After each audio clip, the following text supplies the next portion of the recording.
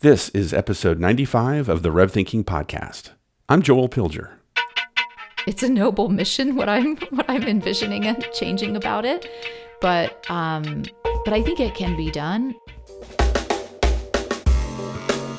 Welcome to Rev Thinking, the podcast for creative entrepreneurs who know the best way to deal with the future is to create it. Ashley Kohler is president and executive producer of Awesome Incorporated. Now, in Ashley's bio, it says that Awesome is known for both commercial and series production. Also, that prior to starting Awesome Inc., that Ashley spent 7 years at Cartoon Network, ultimately serving as director of production, on-air, and program production. I'm excited to sit down and bring you this conversation with Ashley for a number of reasons. One, I've been working a bit with Ashley off and on for the past year or so. So I'm excited to say she is a RevThink client and very proud to have her amongst that fold.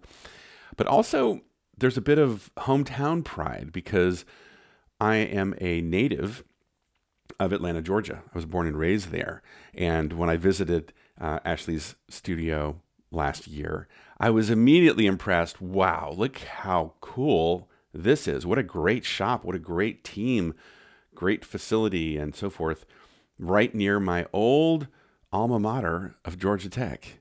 And of course, ironically, Ashley is a Georgia alum herself. So we should be rivals, but now we're on the same team. And it's been exciting just to get to know her. And now I'm excited, of course, to help you get to know Ashley. And I'll also just add this. Another reason I'm excited is Ashley represents a much needed diversity in the owners in our industry. And this was really brought to my attention here just a few months ago when a friend of mine who is a former client, now an executive at, let's just say, one of the biggest household names in the entertainment industry. He reached out to me and asked, he said, Joel, we are working with a lot of studios and production companies, and we need more diversity. I'm wondering, can you perhaps recommend or introduce us to some shops that have a more diverse ownership? And of course, I was flattered and said, yeah, let me get back to you. Went and did my homework, looked down my lists and all of my clients and people across the industry. And I was saddened because out of several hundred studios that I know personally, I was only able to come back to my friend with a handful of names that represented diversity. So bringing someone like Ashley to you, similarly, just a few weeks ago, I had Aaron Sorofsky on the podcast. It's exciting for me because I think this kind of message and the story of owners like Ashley is something that the world needs to hear, because if you are an aspiring owner or you're a freelancer or an employee like Ashley was years ago, and you think, hey, I may want to be starting my own business, or maybe you've started your business and you're looking for inspiration and encouragement, there's reason to be encouraged. I think you're going to find Ashley's story very, very interesting. Lastly, I'm just going to say this. When you hear Ashley's story of how she started her business, why she started her business in the first place, it's so curious because it's a common story that if you're an owner, you start your business for one reason, and then years later, it's grown, it's evolved, there's success, and you have to go through this lifelong school of continual transformation. And Ashley describes this as a noble mission. And I think it's really interesting to see how the thing that drove her to start her business in the first place is very different than what drives her today. But I'll let her tell that to you in her own words. So I hope you enjoy my conversation between myself and Ashley. I started in advertising, and I thought I was going to go down the path of advertising. And so I was doing ad stuff at Georgia, and I had internships in advertising, and then I started in like live action production companies, one in Atlanta, and then I moved to New York, and I was kind of knew I kind of wanted to be a producer during all that. But when I was in New York, they let me produce some small stuff. I was like the office manager. I kept getting these office jobs answering the phones, and then they would let me produce stuff on the side. And so there was a stop motion, a kind of director that did a lot of stuff with like real crafty stuff. Like he would shoot with a Bolex and paint on the film and strip stuff out and whatever. And so I worked a lot with him. They would let me produce stuff for him. And one of the spots we worked on, or I got to produce for him, the first thing I got to produce for him by myself was nominated for a regional Emmy. And I just thought, oh, wow. It was a PSA.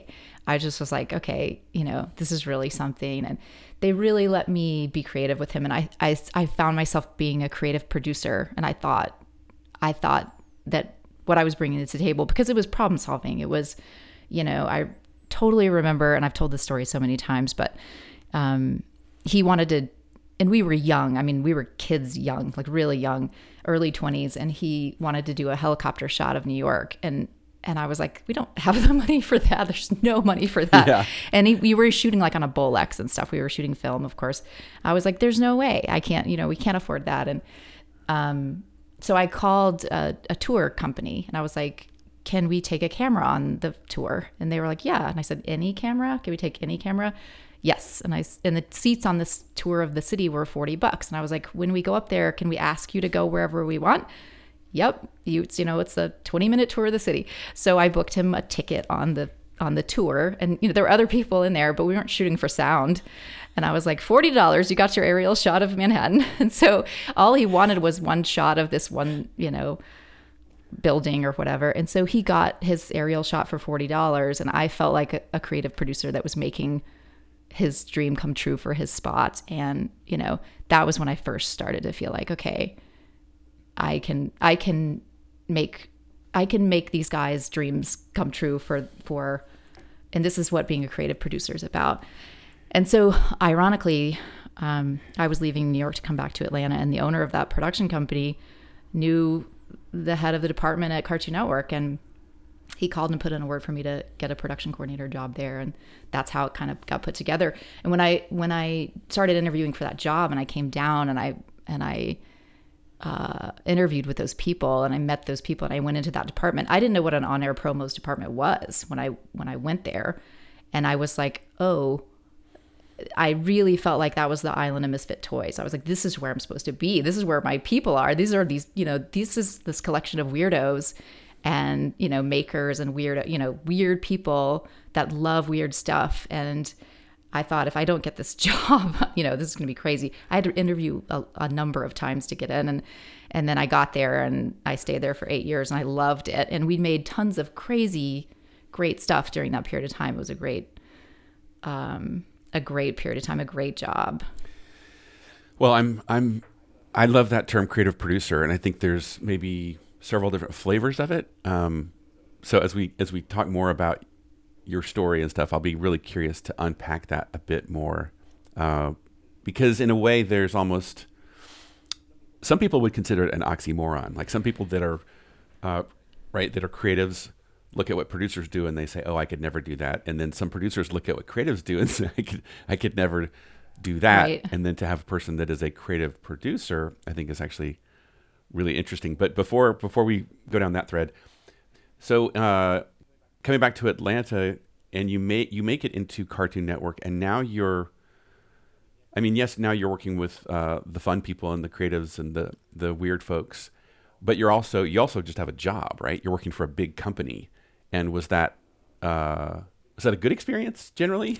Oh God, it was the best. It was the best time. It was the best time to be there for the network. It was the best time to be there in my sort of time of my life, the age I was and the time. So it was a fantastic time to be there. A lot of people call it the golden era of the network, because I was there before Adult Swim launched. I was there before Boomerang launched. And while those things happened, weirdly, I worked on the launch campaign for CartoonNetwork.com. Like I was there during a lot of change. Right. And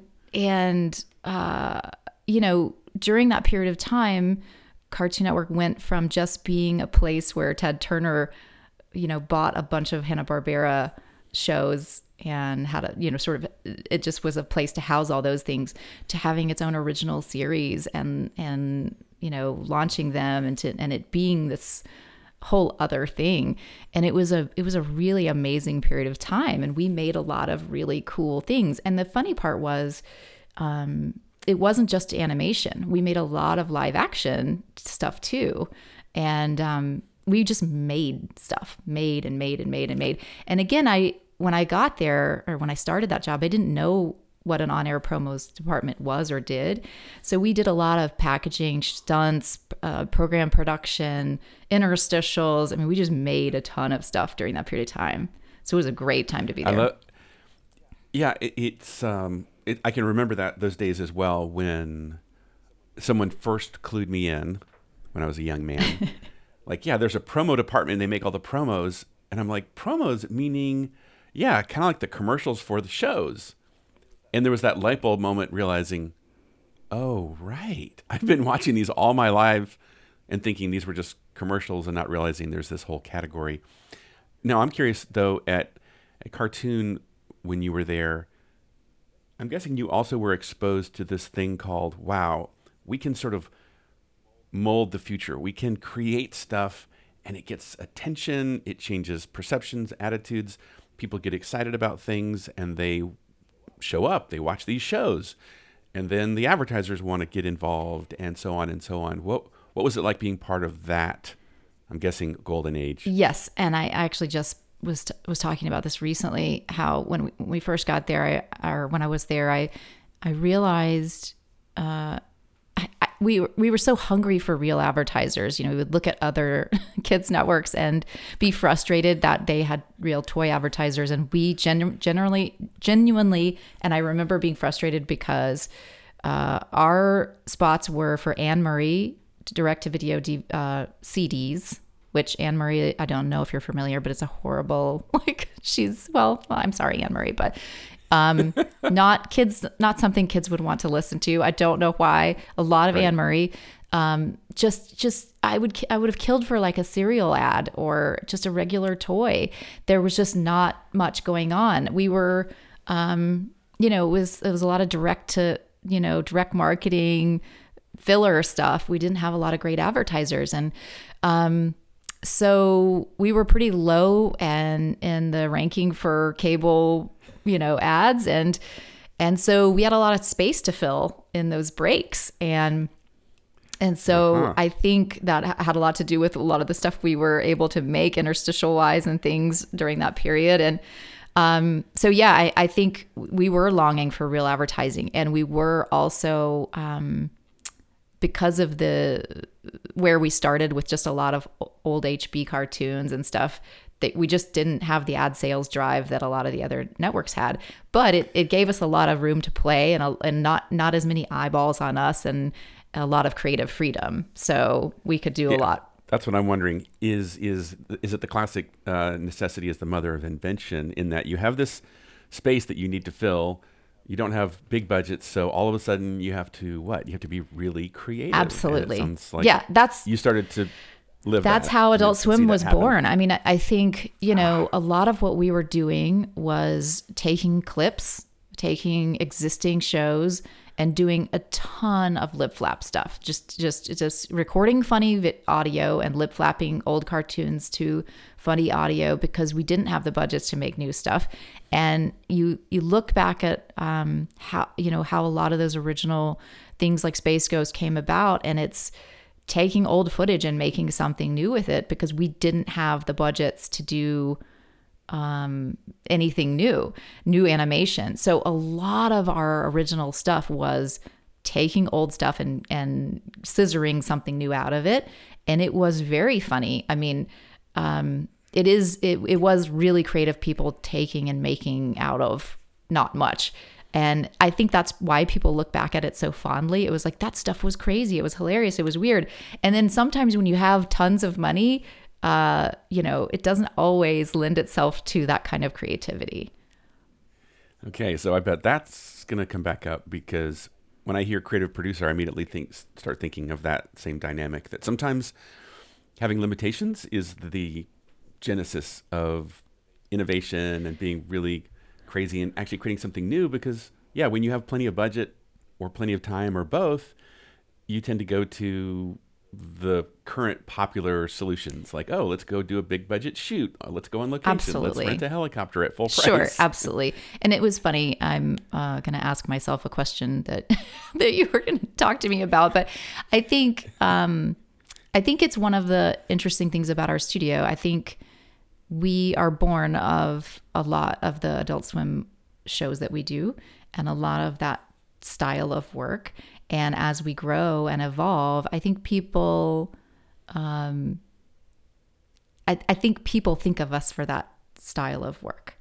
People think of us for Adult Swim style humor, Adult Swim style edgy comedy, and limited animation.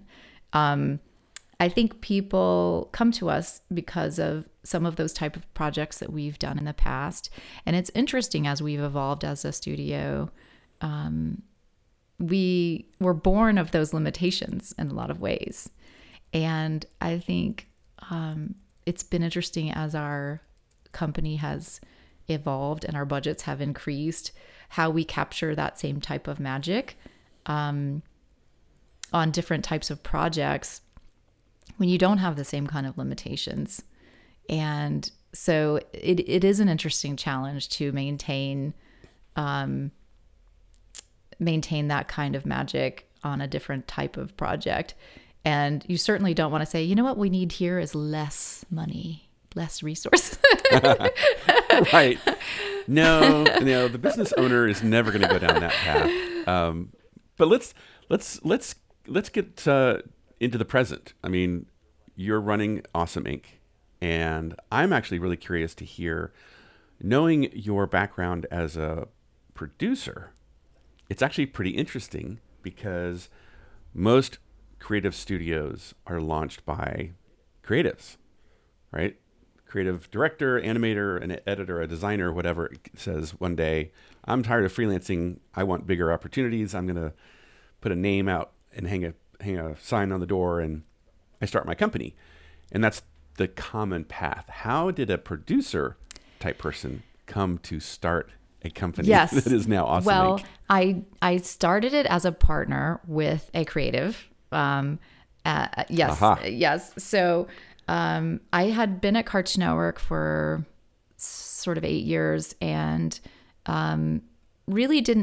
there was no real reason for me to go. I had a great job and I loved it, and there was no real reason for me to leave other than everybody at Cartoon loved their job, and there wasn't a lot of people leaving, so there wasn't a lot of places for me to go.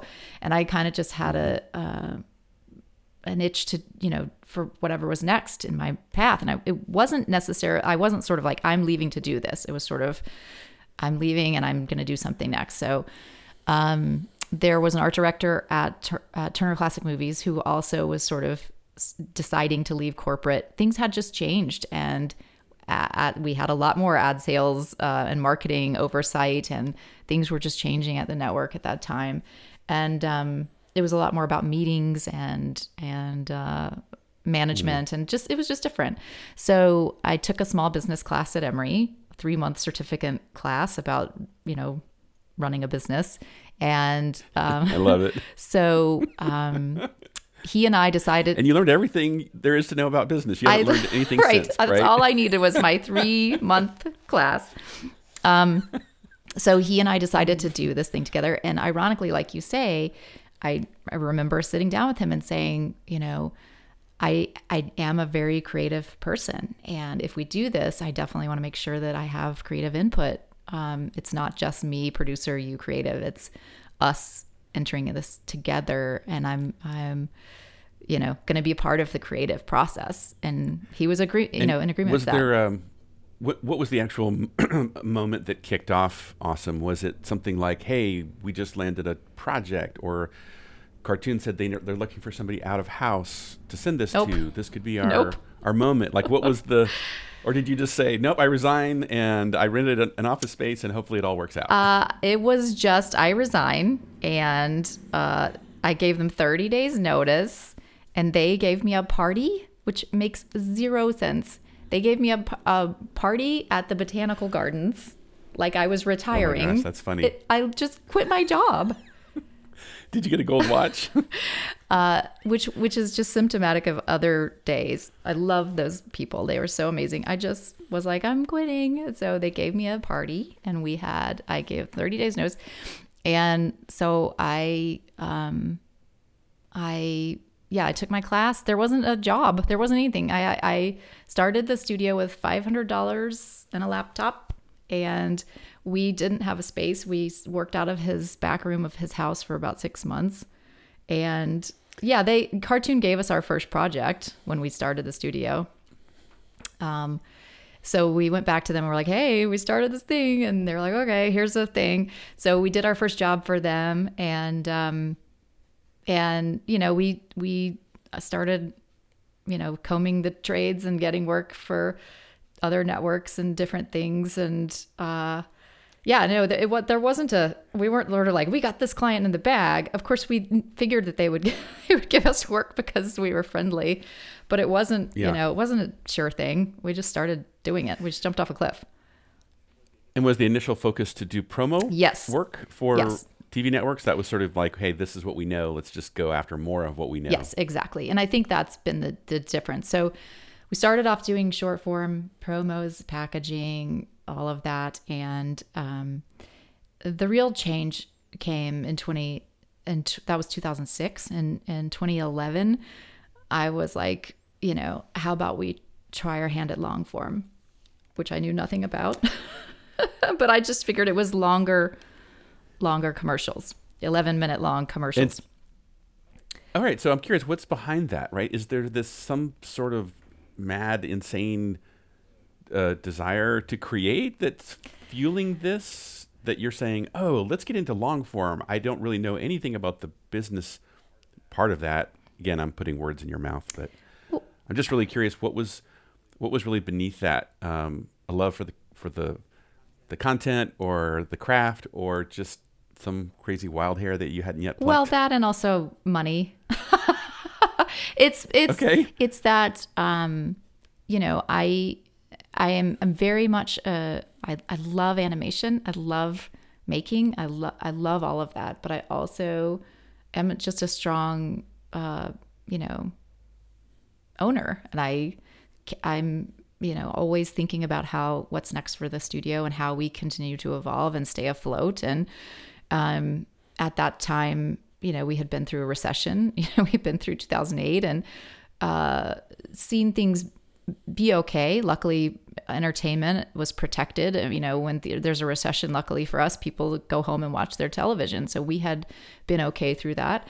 But for me, the difficult part of being a short form studio is that you don't know when your next meal is coming. It's sort of like little bits, 1 month, job. But the beauty of long form is that, if you get, the margins are not the same. The margins are higher on short form work, but with long form work, you have a contract for a year. You have a year or 18 months of work, and where those meals are coming from for a year. Once you get 10 episodes of a show, you're going to be working on that for a long time. So the thought process was, if we can put a team into place to be doing this show, then we can stay over here doing our spots, and then we will have a steady stream of income coming for the next year and a half, and we'll know where our revenue is coming.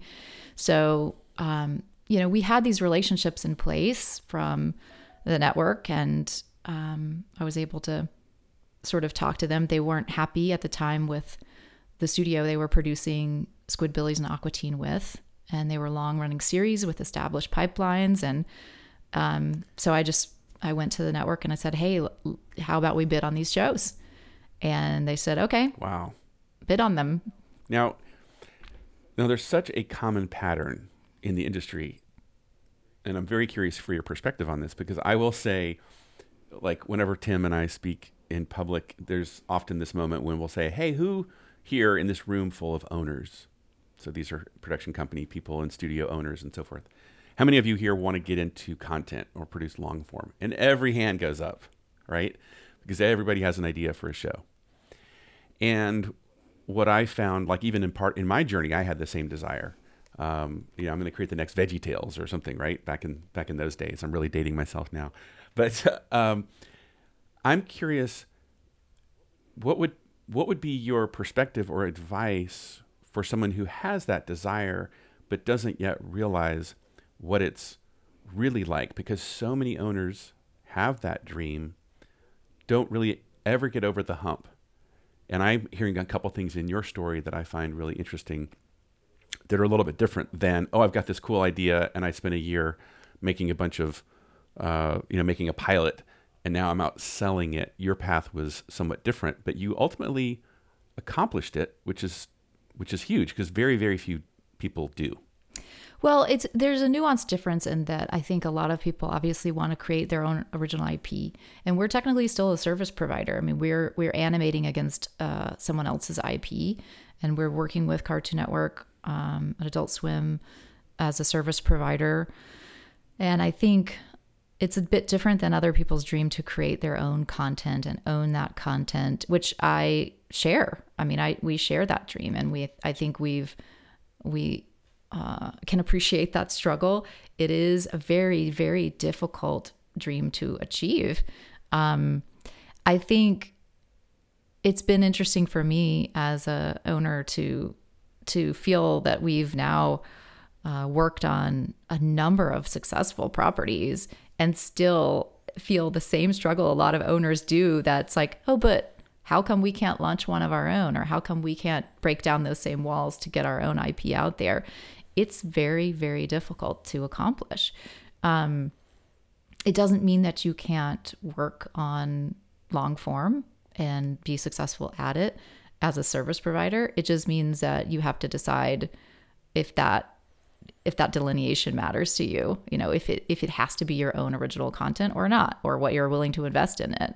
Well, I'm wondering, is there a crawl, walk, run strategy argument to be made here? Because perhaps I would submit, of course, I know you and a lot of sort of behind the scenes because of our collaborations, but is there something to be said for you're perfectly positioned now to start pursuing creating your own IP, doing your own content, because you've already solved so many of the other issues that other people have not solved. Like you have capacity, you have pipelines, you have obviously a substantial team with substantial resources that are doing short form projects, long form projects, right, that are not your IP. But I would say it seems like you're very well poised to make that final step. And is that perhaps a path, looking back now, you would say, yeah, I would still do that same path again. I think we're going to get there. Yeah, absolutely. I mean, I think,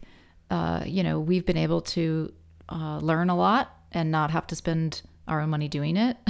We've been able to figure out a lot of things that work and don't work with pipelines, with software, with just operations, all those things.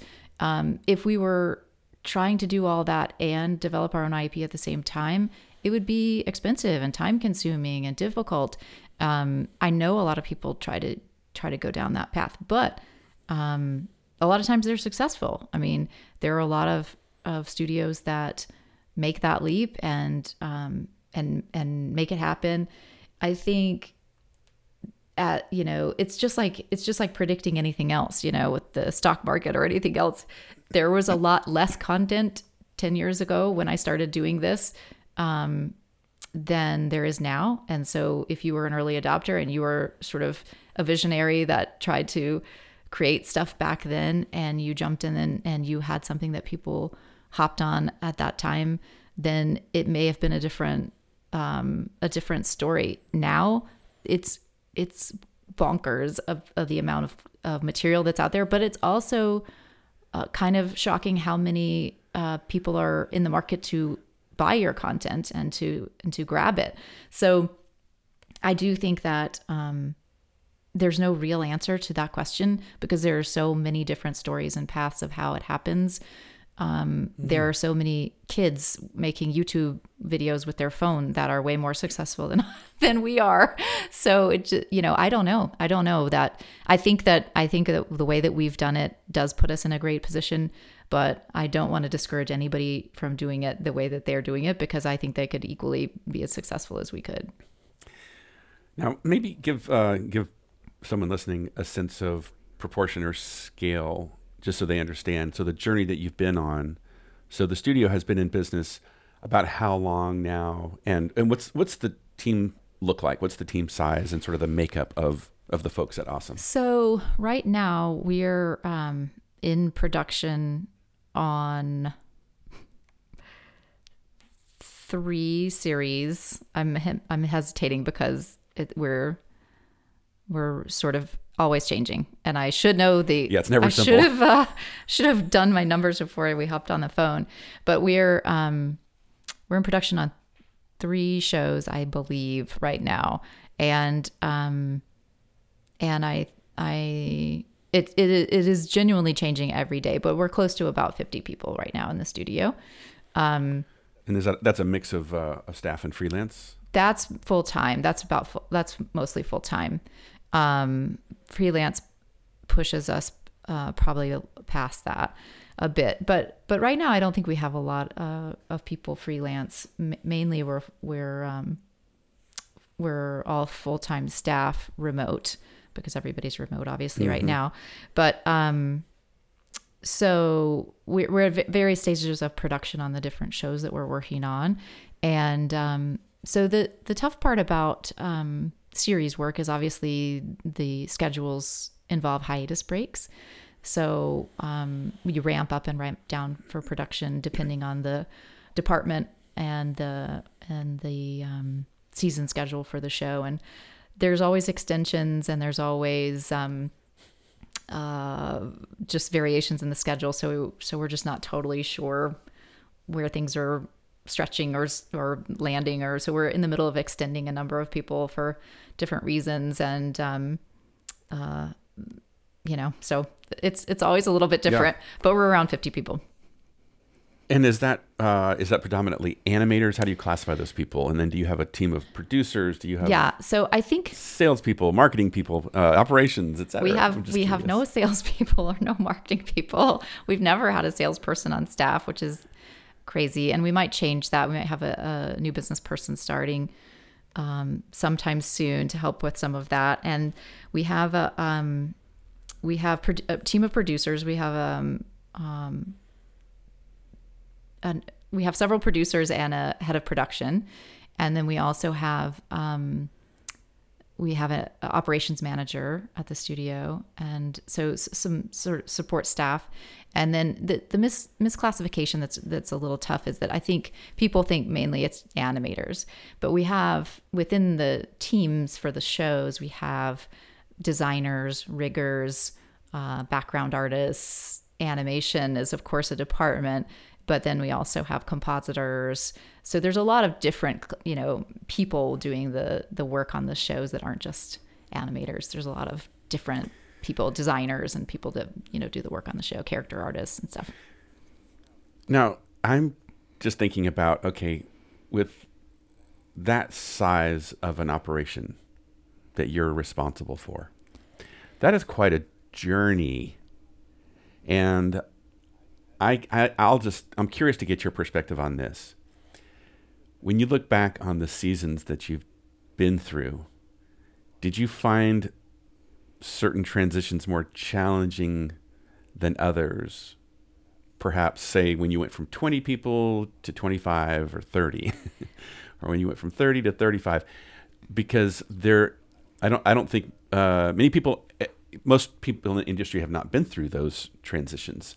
And if you haven't been through them, you don't know what to expect. You just think, hey, more is good and more is better. And here we go. Yeah. What's that been like for you? This, the past couple shows have had us closer in the ballpark of 30, between 20 and 30 people.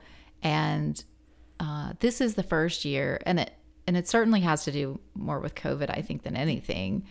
But this is the first year that there are people that work at the studio that I'd never interviewed and that I don't know, that we don't know each other.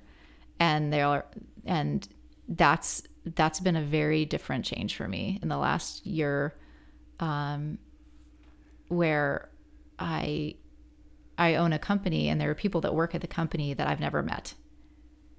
And that has been a very big change for me, because it's always been a very personal experience, the studio, for me.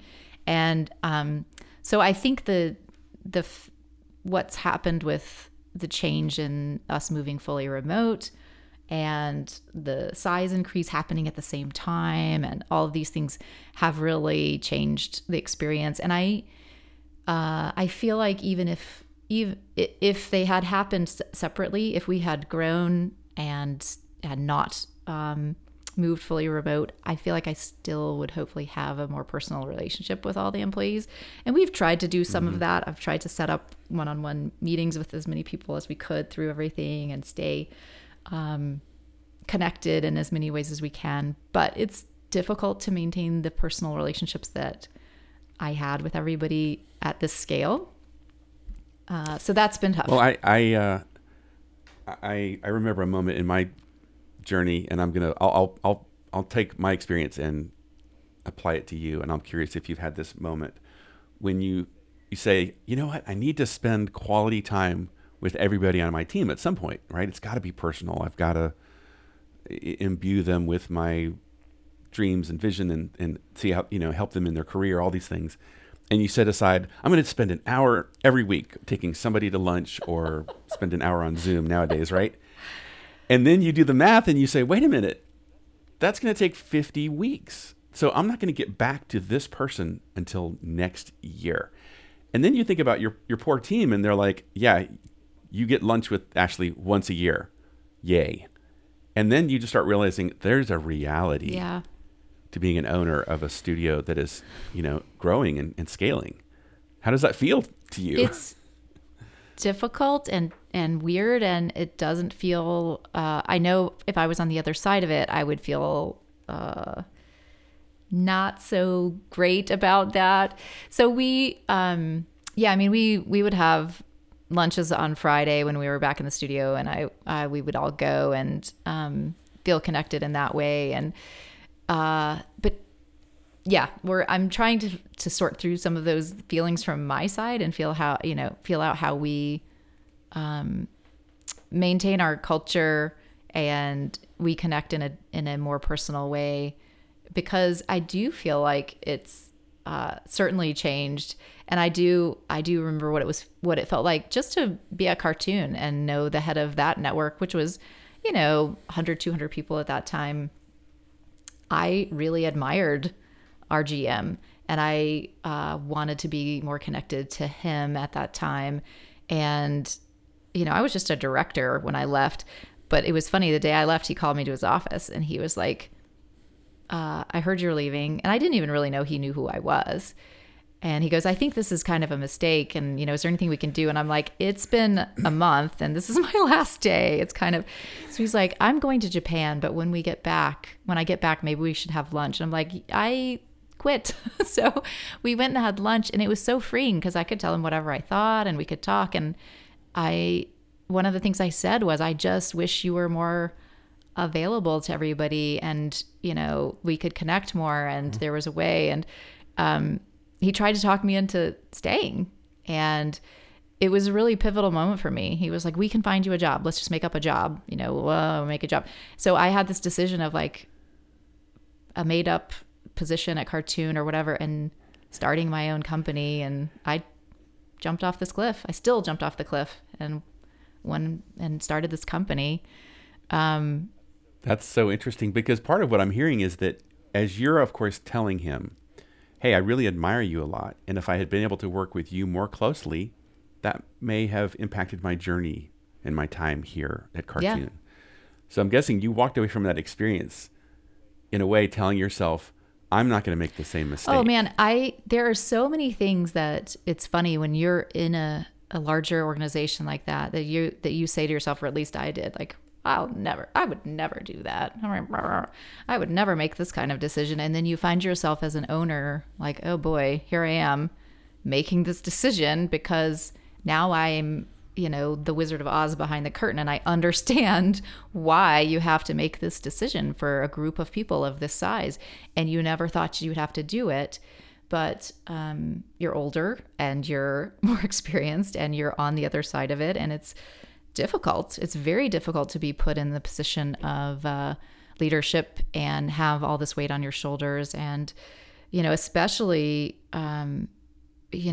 weighty decisions like healthcare for people at a scale. And annually healthcare comes up and it's grueling making these choices. And you're not just making it for them, you're making that choice for your own family, your own, life. And it is a big decision. And so you're making these pretty big decisions for everyone. And, when you're on the other side of it, this information just comes out and you're thinking like, oh boy, well, here's what I have to do. And I can't believe this. But no one really knows that behind the scenes, you are spending hours of grueling time weighing the pros and cons and picking and choosing and should I do this and this percentage. And it's a lot. But it's not just that decision. It's like, what about this one and this thing and that? So while you're balancing all these like super fun, creative, like, decisions during your day, the other half of your day is spent selecting a payroll company or whatever. It's like. Now I'm honestly having a bit of PTSD right now because you just totally described it, right? Is you're working with your team and you're all producing this amazing fun and creative and clever and clients are loving it. And then you're going into a meeting, like you said, to pick a payroll company or to choose the healthcare plan for this year that's not going to, cost millions or what have you. And it's incredibly stressful because often, as the owner, I have to make the call here. I really can't give everybody full visibility into this process. Right. I've got to make the choice. And as you grow, things come at you faster, right? I'm sure this is something that Tim has said to you on more than one occasion. That as you grow, it's not just the size of decisions that get made, but it's the speed at which they have to be made and they're coming at you. And of course, the pressure is, well, I got to make this call. I got to make this decision that's hopefully in everyone's best interest, even though, here's what my experience, you cannot make all the people happy all the time. And you make that decision and inevitably a third of the team just thinks, what the hell? This is like, who made this decision? Why is this happening? What's going on here? How do you manage that? Yeah, it's extremely tough. And I think one thing for me especially that's been part of my trying to choose the word, a goal for me, especially recently, as I've learned more about series animation and just the whole studio process, is to try as much as I can to change some of that experience for artists. And it's not a quick change is the thing. And you can express your wishes and you can do your best and just stay on the path. But again, as I mentioned earlier, with series artists, it's a bit different to short form and motion design. And, I think a lot of smaller studios and motion designers and they work at a different rate scale, and they have the ability to create a culture within their studio that they're smaller. They hire for long-term, for a long-term, and they can sort of build a team and work on that culture. And it's sort of one thing with series animation, because of these hiatus breaks, it's more gig based. And so the artists come in and you're going to be on a project for 8 months, and then you're going to be looking for another project, and it's very transient. So the difficult part for these artists now, the plus side is they're extremely in demand right now, like really in demand. Everybody's fighting over the artists, especially here in Georgia because of the film tax credit. So that's good.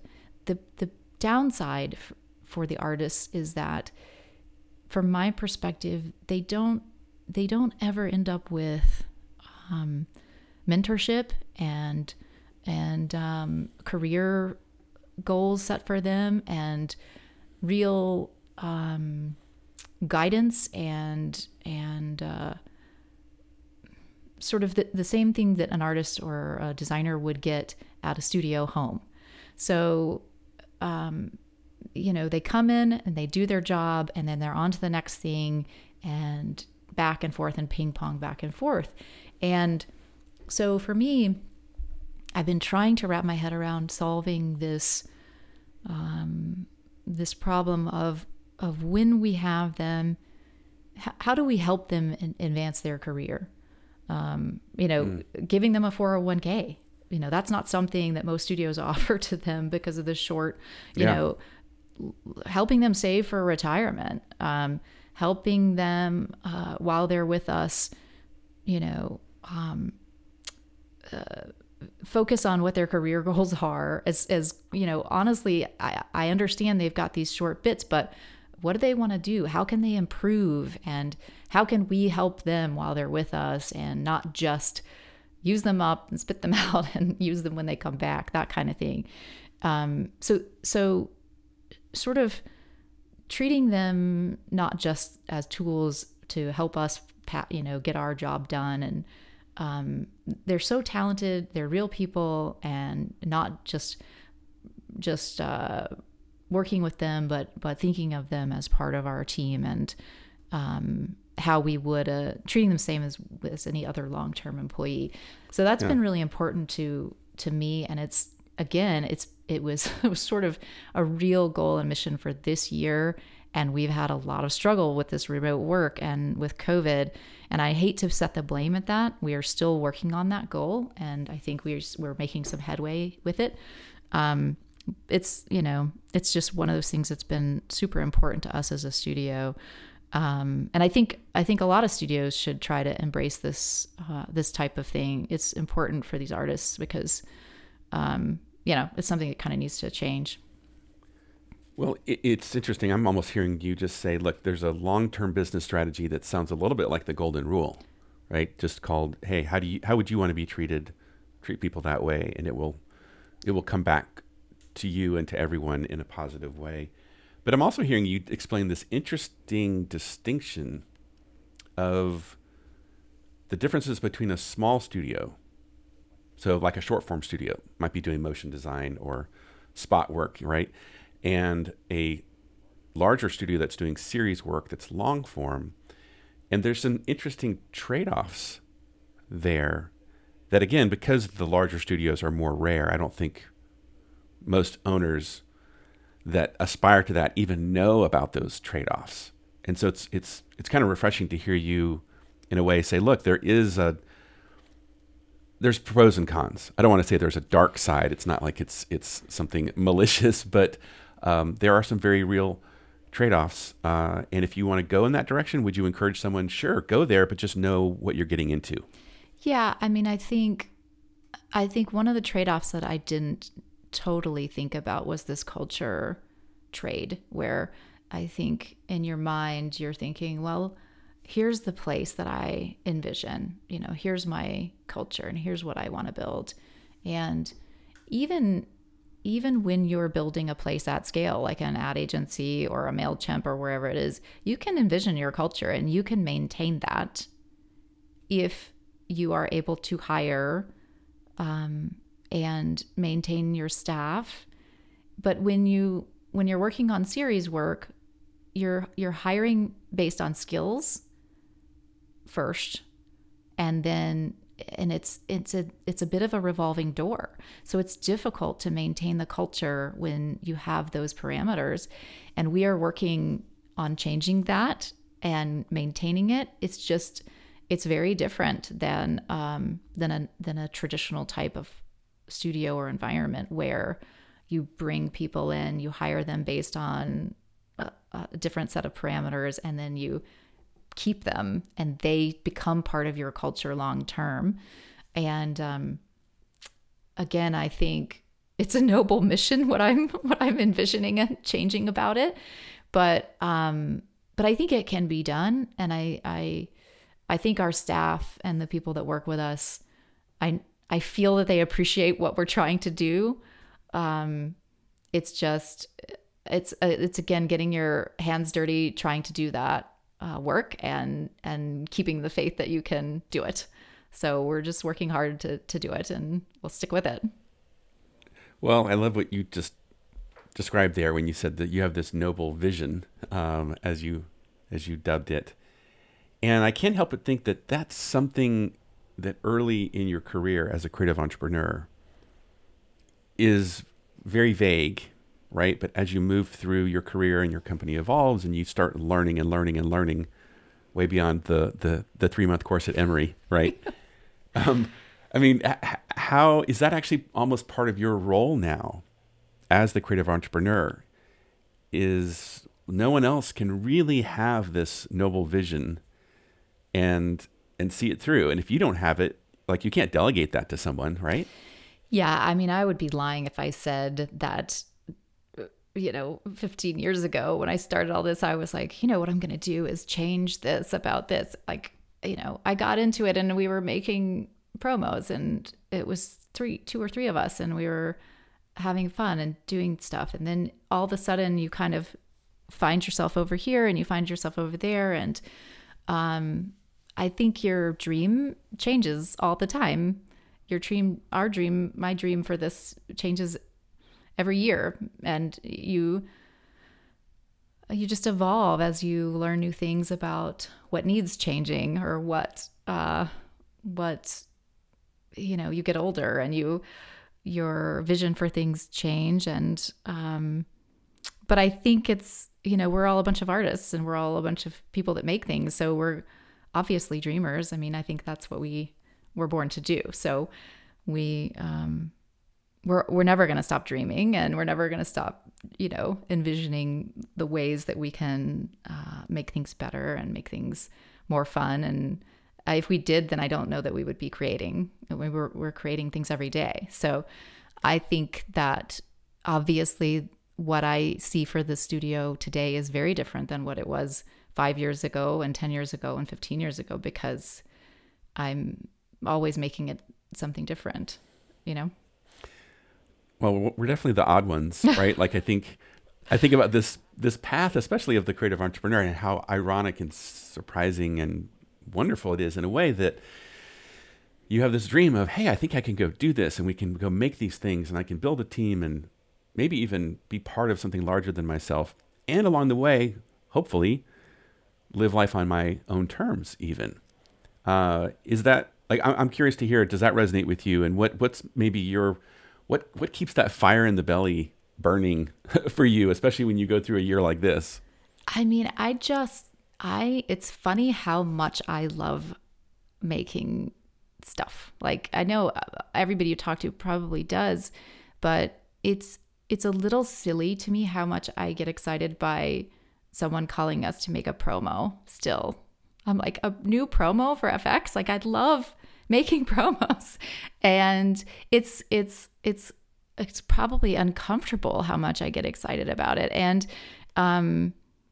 it's and I love animation. Like, I really love it. I love working on it. I love working with the people that we have at the studio, and I'm genuinely constantly in awe. Every day I'll just open a file, and I just can't believe what these guys are making. And it's a little uncomfortable that I choose sitting here at this computer for the amount of hours I do, because I can't get enough of it. It's alarming. It's silly. Like, I could choose to go outside and go for a walk, but I don't. Yeah. Right. Well, you're confirming one of my theories, that there's a common, I think, myth out there in the world that says, an entrepreneur is someone who sees a need in the world and goes out and fills it. And this is the genesis of business, right? And then I say, well, that's not true of the creative entrepreneur, because for you, it's very personal. Like you didn't find a need out there called, oh, people need promos and I'm going to go make promos. No, there's just this genuine love affair maybe with the stuff that we're making. Yeah. Right. Yeah. And I think clients and your team and everyone else picks up on that. And they're like, man, I just love being around people that are excited, that love what they're doing. And they have this enormous freedom to go do it in the way that they want to do it and the way they want to run business, the way they want to live life. So again, I'm kind of getting goosebumps because I'm on my soapbox, but that's part of what I'm hearing in you. And I just think that's super cool. Yeah, it is funny. And it's funny that it hasn't, worn off after this amount of time. And my husband, Michael, is an audio engineer, composer, and he's making sound for us and making music for what we do. And so it's sort of never ending. Like we'll spend too much time at it, over dinner, and it just doesn't stop. I mean, we're just talking about it all the time, making things and doing things. And it genuinely has been, 20 plus years of my life of making these things. And I don't know when it will end or if it will, and if it will stop feeling the way it feels to make stuff and it not feel as fun and cool as it does. And, and I've worked in live action plenty as well. I don't know why it's all so great and it's whatever, but animation is it's just amazing to see all these things come to life and again, work with these artists that you just can't get over what they're able to do. And I'm so grateful to this amazing staff we have, and also the freelancers we work with, constantly pulling off the requests that we go for and things that we ask for. And you always push it a little bit further. You're always thinking one more thing that we haven't tried before.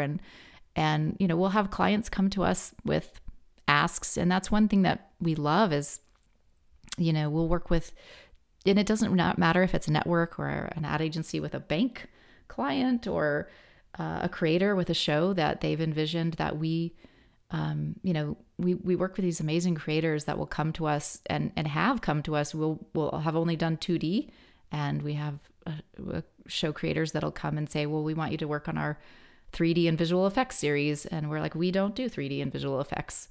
And they said, but we think you can do it. And you've never said no to us before. So yeah, you should do that. We will figure that out for them. And we put together a team and work on their project and bring it to life. And that's been the great fun for us, is figuring out how to solve the problems for our creators or our clients. And when they come and they say, we have this animation and we want to do this, and can you figure it out? And we do. And it's so joyous to do that, All right. So as a father of a daughter who is I'm proud to say, a creative and pursuing a creative career, I of course have to touch on this subject of Awesome Inc. being proudly woman-owned. Yes. And I'm really curious to hear your perspective on that. Is it something that is distinguishing? Is it a differentiator? Is it something that enables you to do what you do, gives you a superpower that is unlike others, perhaps? Well, it's funny. I think, I think it when I started the studio, I obviously had a male partner, and it wasn't ever something that came up. And as we discussed, things change over time. And for a number of years, it was almost something that was intentionally not brought up, that we were woman owned. And then, things definitely changed. We went through sort of a few years there with Me Too, and the last couple of years where it was important to bring up if you were a woman or minority owned business. It was okay to bring that up, and it was sort of a time to be proud of those kinds of things. And I went for women-owned certification and went through that process, which was not an easy process to go through, but I got our certified women-owned business. And I put it on our website, and I started approaching things differently with how I let people know about that, instead of just checking the box at ad agencies at the end of a project to say that we were women-owned. And the funny thing was, it really resonated with people in a different way that I anticipated, mainly with employees and prospective employees, with candidates that were coming in. It mattered to a lot of them, and not just women, to men and women.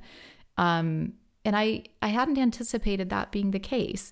I think definitely in the last year or two, clients were seeking out a variety of different voices and perspectives. And so it mattered to them to make sure that they were not just going to the same studios that they had always gone to, but making sure they were trying to approach a different variety of perspectives.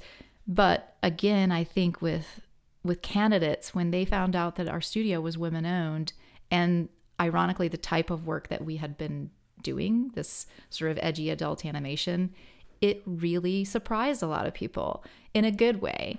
And application after application after application, they would mention it, and they would say how much it meant to them to find this out, and that they were so happy to hear that there was more leadership. And leadership, especially in animation, had historically always been male, and it meant something to them, and that meant something to me.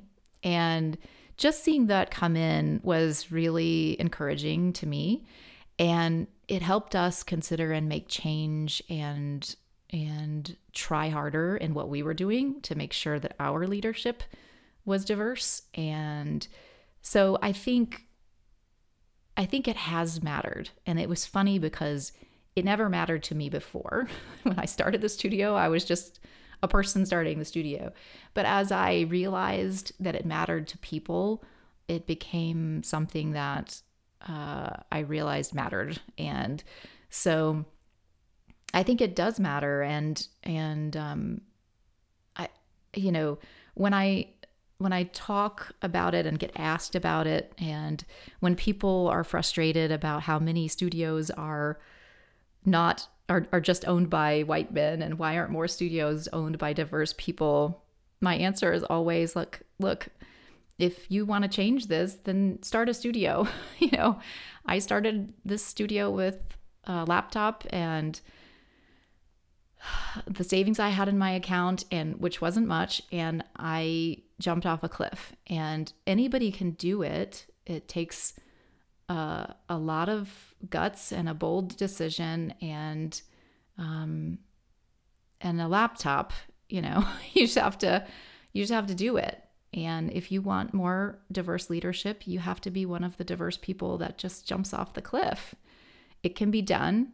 You just have to make the choice, and that's how the change is going to happen. But I think diverse leadership within studios and within companies is going to come by people raising their voices and being bold and making those changes. But I think it is really our time for that change, which is great.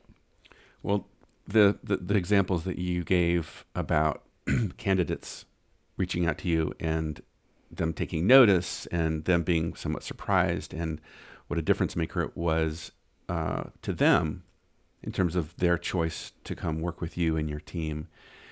To me, it's exciting, but it's also a bit heartbreaking because it makes me realize how much further we still have to go. Yeah, for sure. Yeah. My partner, he decided to leave the studio in 2013. So we've been woman-owned since 2013, which is a long time. And it's funny that I think a lot of people just would assume that we are, a partnership or not woman owned or that kind of thing until I sort of started talking about it more.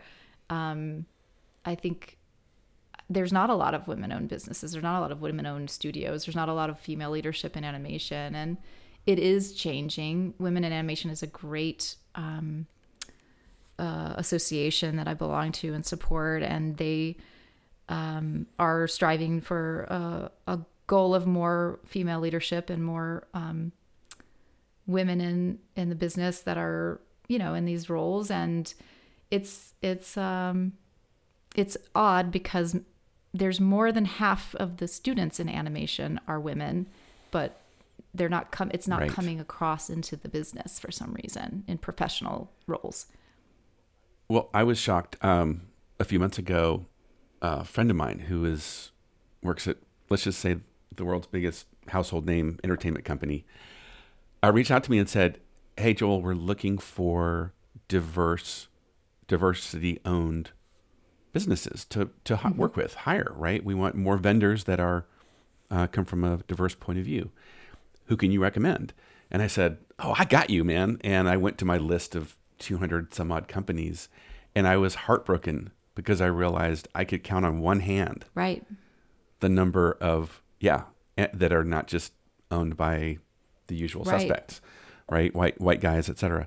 And that's really when it started to hit home because, yes, I can look at universities like SCAD and look at this, where my daughter is and say, gosh, half the students here are women.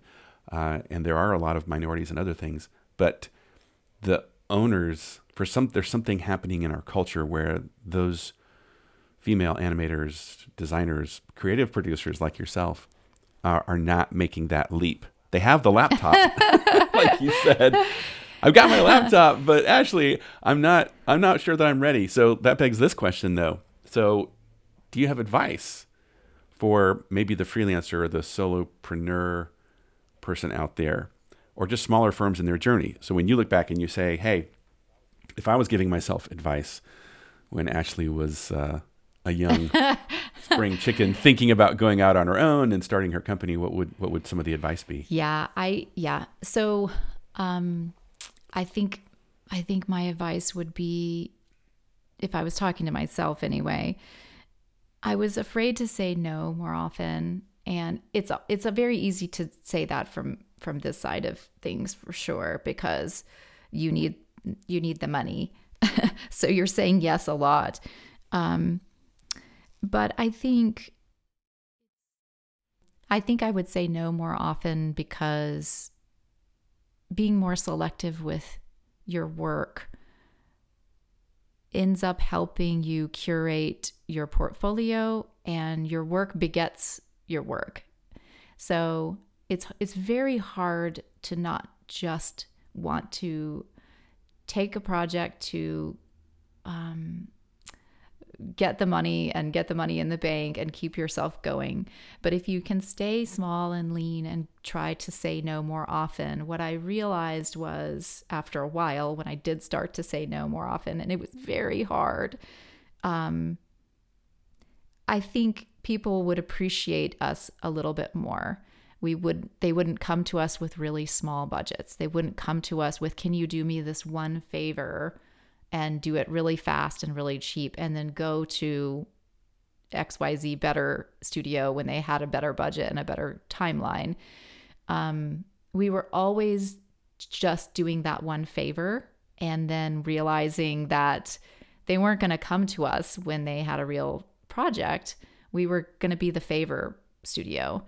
And it took me a while to realize that. I thought those favors would pay off for us, and they didn't. They didn't ever pay off. So I realized when I would answer with like, "Oh gosh, you know what? We're not going to be able to deliver the product that you deserve on this timeline or for that budget." And it would take everything I had to do to say it, but it would be the truth. And I would save my staff trouble. I would save me headaches, and I would turn it away. And then the funny thing is, they would come back and they would come back later with a better budget and with a bigger, or I would say no, and then they would come back the next week and say, oh, you know what, I found this additional money or whatever it was. And it, so if you can find it within yourself to say no more often, that's one of my biggest pieces of advice. My other big piece of advice is I would, for the longest time, feel like I could and should do everything and skimp and save and not hire the help I needed. It's so hard to do it. But if you can not try to do it all yourself, try to hire really, really smart people and let them do their job and carve out money to do that. It's one of the best moves that you'll make. Hire really smart people and trust them to do what you hire them to do. It's difficult. It's really difficult also to find those funds and do that. But really, really smart move to hire talented people and trust them. Well, I'm hearing the business investor mindset in you now, and that is you do start to recognize at a certain point in time, I can do this myself, or I'm going to say spend this money, but really you're investing it, right? Because when you hire someone greater than yourself who has that genius that you lack, you're going to see such an amazing return on that. And I look at some of the people on your team now and I say, oh yeah, you clearly recognize these people are way better at this and at this and at this than I am. So of course these are great investments, and it makes the whole this synergy thing and this whole that's greater than the sum of the parts equation. Yeah, for sure. I know it's easy for me to say, all you need is a laptop and you can start a business, when I had 8 years of connections built up from Cartoon and I could go right to them. But a lot of our work came from me just scouring through trade magazines or blogs. And, this person moved to this new place called Mundos. It was basically Latin MTV. And I would just write them an email. Hey, I heard you got a new job. Here's our demo reel, which was ridiculously nothing at the time.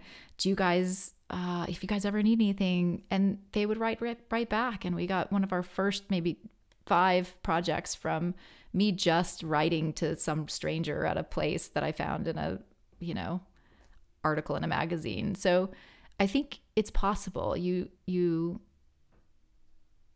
just have to have a drive for it, a passion for what you're doing, and a laptop. Well, there's a certain amount of hustle there, right? Hustle, but I think, yeah. And there's also a certain amount of, I'll call it empathy, maybe, like your willingness to get outside of your own bubble and say, hey, I see you and you seem cool. You seem like you're trying to solve problems, kind of like I'm trying to solve problems. And since we believe the same things about making awesome stuff in the world, we should hang out and do business together. LinkedIn didn't exist. It stands to reason. Did this. I think there's many more resources for people now. For sure. Well, I guess my final question, because I know we're over our 1 hour point by quite a bit, but this has been so fun. What gets you excited about the future when you look ahead for Awesome? Oh gosh. I honestly, oh gosh, I should know the answer to that. I'm excited about our opportunity to, I can't decide what I want to say first. I'm excited about continuing to make great stuff. We have a lot of opportunities for new client partnerships that I'm enthusiastic about. I'm excited about getting back to work with my friends at some point soon. But I'm also excited about some of the things I was talking about earlier with continuing to evolve some of the ways that we work with our artists and just making change in our industry. If I can, I think that's really going to be something great if we can get to it. And I think it's possible.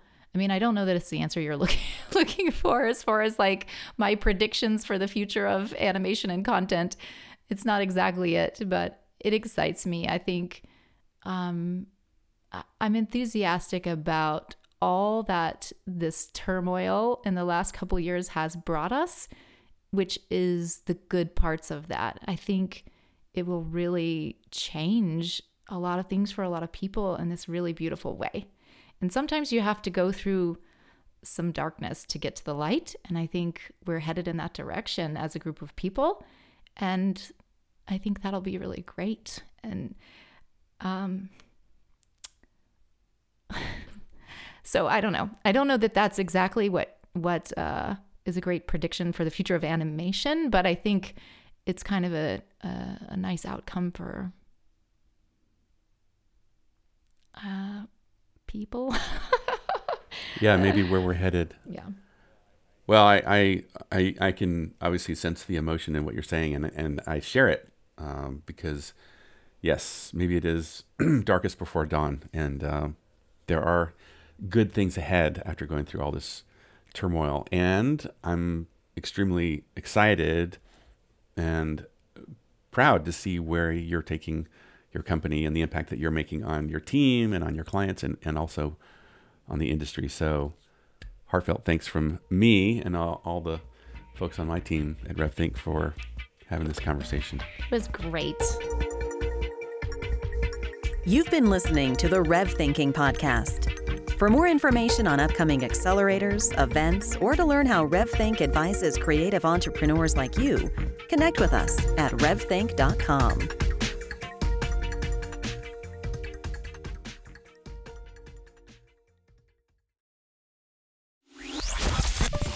I want to tell you about a place to connect that you might not know about. It's our online community called Rev Community. It's a great place to get to know other creative business owners like yourself, to share some thought leadership and read other encouragement, to be challenged in this new marketplace, new technology, ideas, economic trends. And it's a place to research. Check out many of the resources we have online, our videos, and of course, this podcast. Join us today at revthink.com/community. If you're a creative studio owner, feel free to join us today at revthink.com/community. I look forward to seeing you there.